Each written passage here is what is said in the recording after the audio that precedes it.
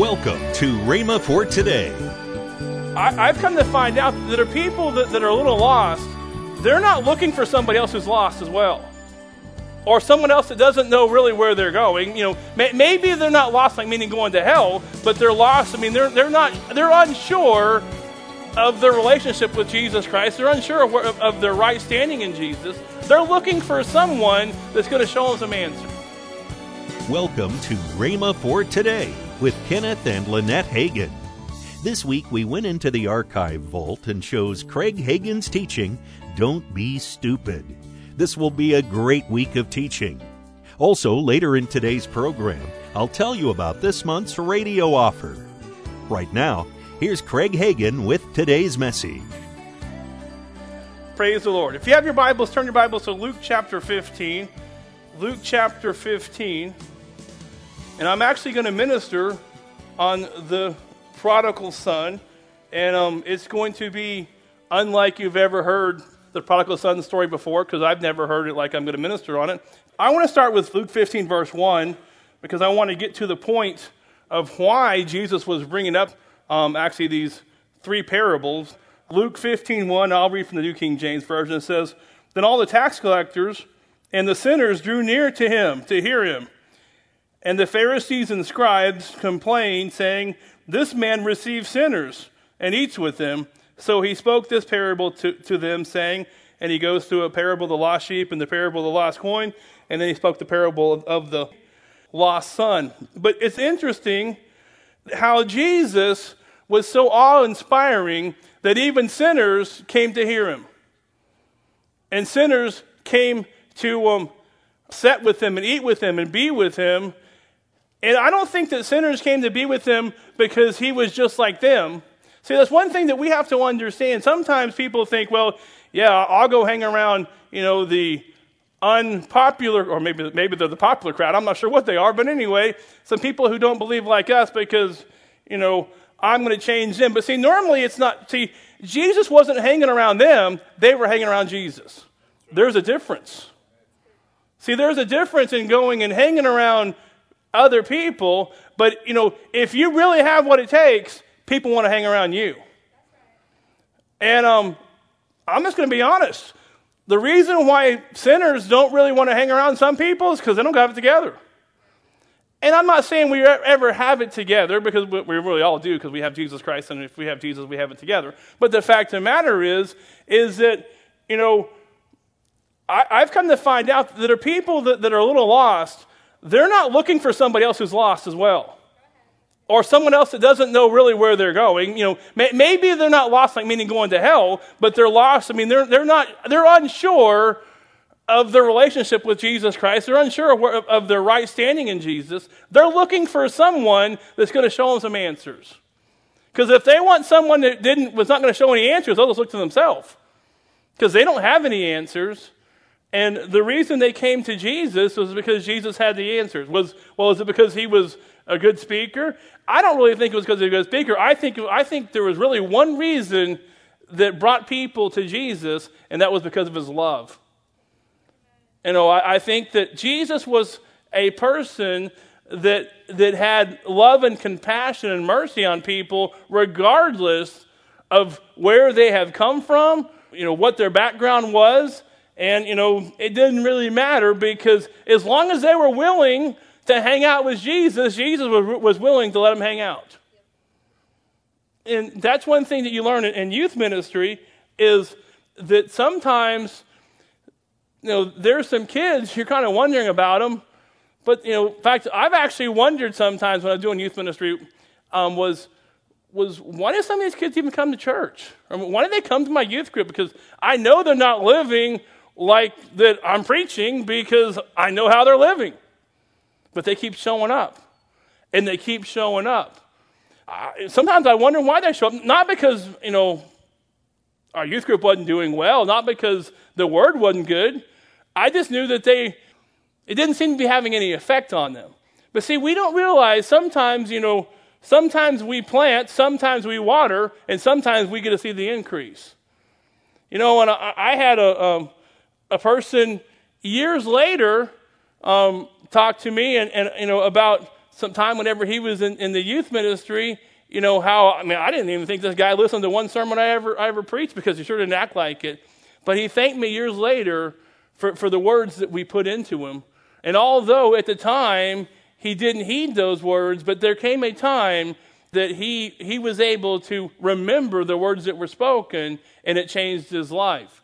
Now, a lot of times too, words are spoken, but they don't change your life at that time. But see, too many people are too busy worrying about what happens instantaneously. And they get frustrated because things don't change instantaneously. And because they get frustrated, they lose whatever they were going to get. Because see, this guy kept holding on to the word. Because the word will never return void. But you have to hold on to the word. You have to know the word. But I want to get to the parable of the prodigal son. And I'm going to start reading with verse number 11. I'm going to go ahead and read the whole story. And then we'll dissect. Because there's many sermons and many different things in here that and that's the thing about that I really get frustrated when it comes to ministers and Bible stories is because we read a story, we clap, that was a good story, praise the Lord, and we go on and think, okay, the son got back to the Lord and the other son got scolded because he deserved it, not because he really didn't deserve it, but and it's all good. But what did that really do for you? Did that really help you? Did it not help you? Did you feel better after hearing that story? And a lot of times the answer is really no, because you didn't understand it. Because, a lot of the story has to do with the audience Jesus was speaking to. They understood the story better than you're going to understand the story. Number one, maybe because you don't have a father that has a big inheritance to give you. So that might start out with a big theme.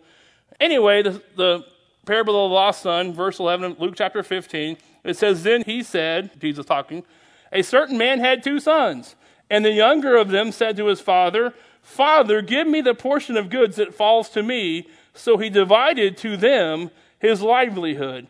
And not many days after, the younger son gathered it all together and journeyed to a far country, and there wasted his possessions with prodigal living." All right, but when he had spent all, there arose a severe famine in the land, and he began to be in want. And then he went and joined himself to a citizen of the country, and he sent him into his fields to feed swine. And he would gladly have filled his stomach with the pods that the swine ate, and no one gave him anything. But when he came to himself, he said, "How many of my father's hired servants have bread enough to spare, and I perish with hunger? I will arise and go to my father, and I will say to him, 'Father, I have sinned against heaven and before you, and I am no longer worthy to be called your son. Make me like one of your hired servants.' And he arose and came to his father, but when he was still a great way off, his father saw him and had compassion, and ran and fell on his neck and kissed him. And the son said to him, 'Father, I have sinned against heaven and in your sight, and I am no longer worthy to be called your son.' But the father said to his servant, 'Bring out the best robe and put it on him, and put a ring on his hand and sandals on his feet. And bring the fatted calf here and kill it. And let us eat and be merry. For this my son was dead and is alive again. He was lost and is found.' And they began to be merry. Now his older son was in the field, and as he came and drew near to the house, he heard music and dancing. So he called one of the servants and asked what these things meant. And he said to him, 'Your brother has come, and because he has received him safe and sound, your father has killed the fatted calf.' But he was angry and would not go.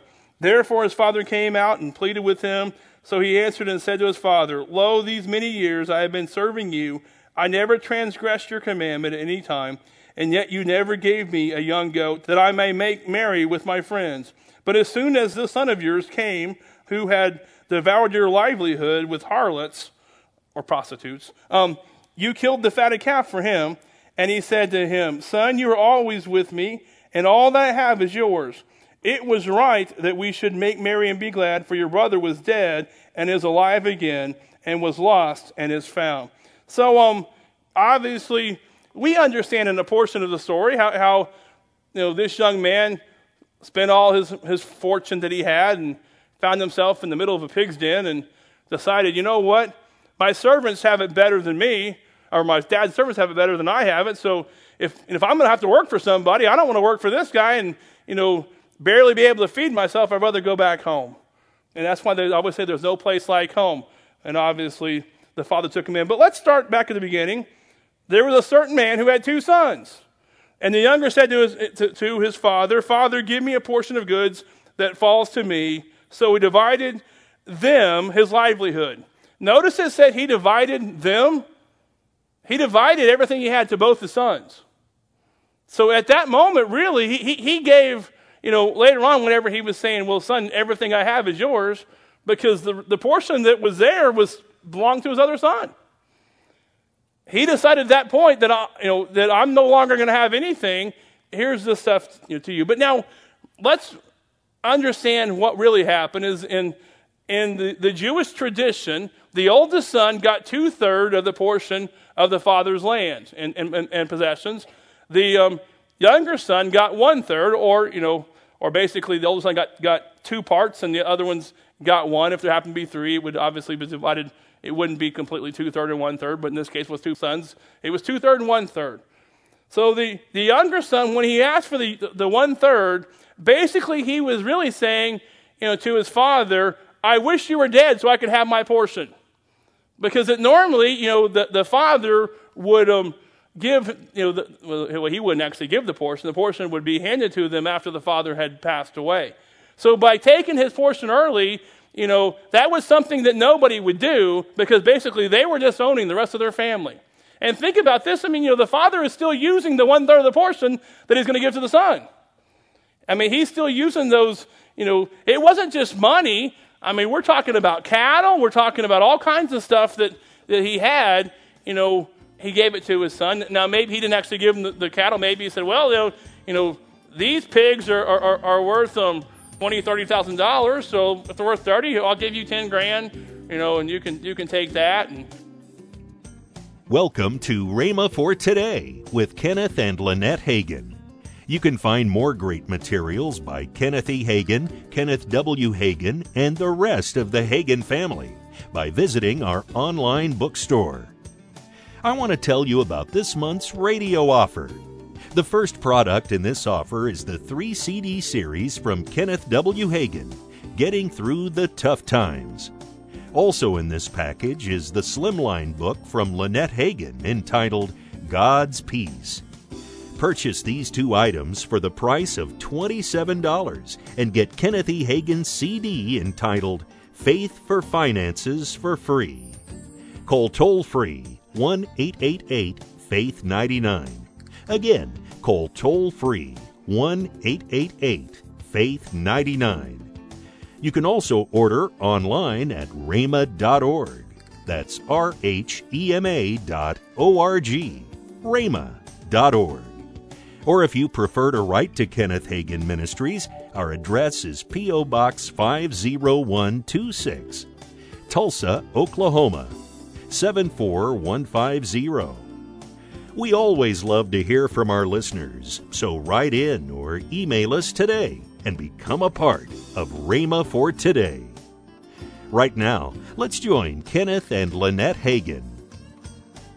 In April 14th through the 16th, Rhema College Weekend. Yes. So if you're interested in knowing, what Rhema Bible College is all about, come and check it out here on the USA campus. Yeah, just go to rbtc.org and yes, all the information is right there, That's right. Call 1-888-FAITH-99. That's toll free. 1-888-FAITH-99. Tomorrow, Craig Hagin will continue his message, Don't Be Stupid. That's tomorrow on Rhema for Today with Kenneth and Lynette Hagin.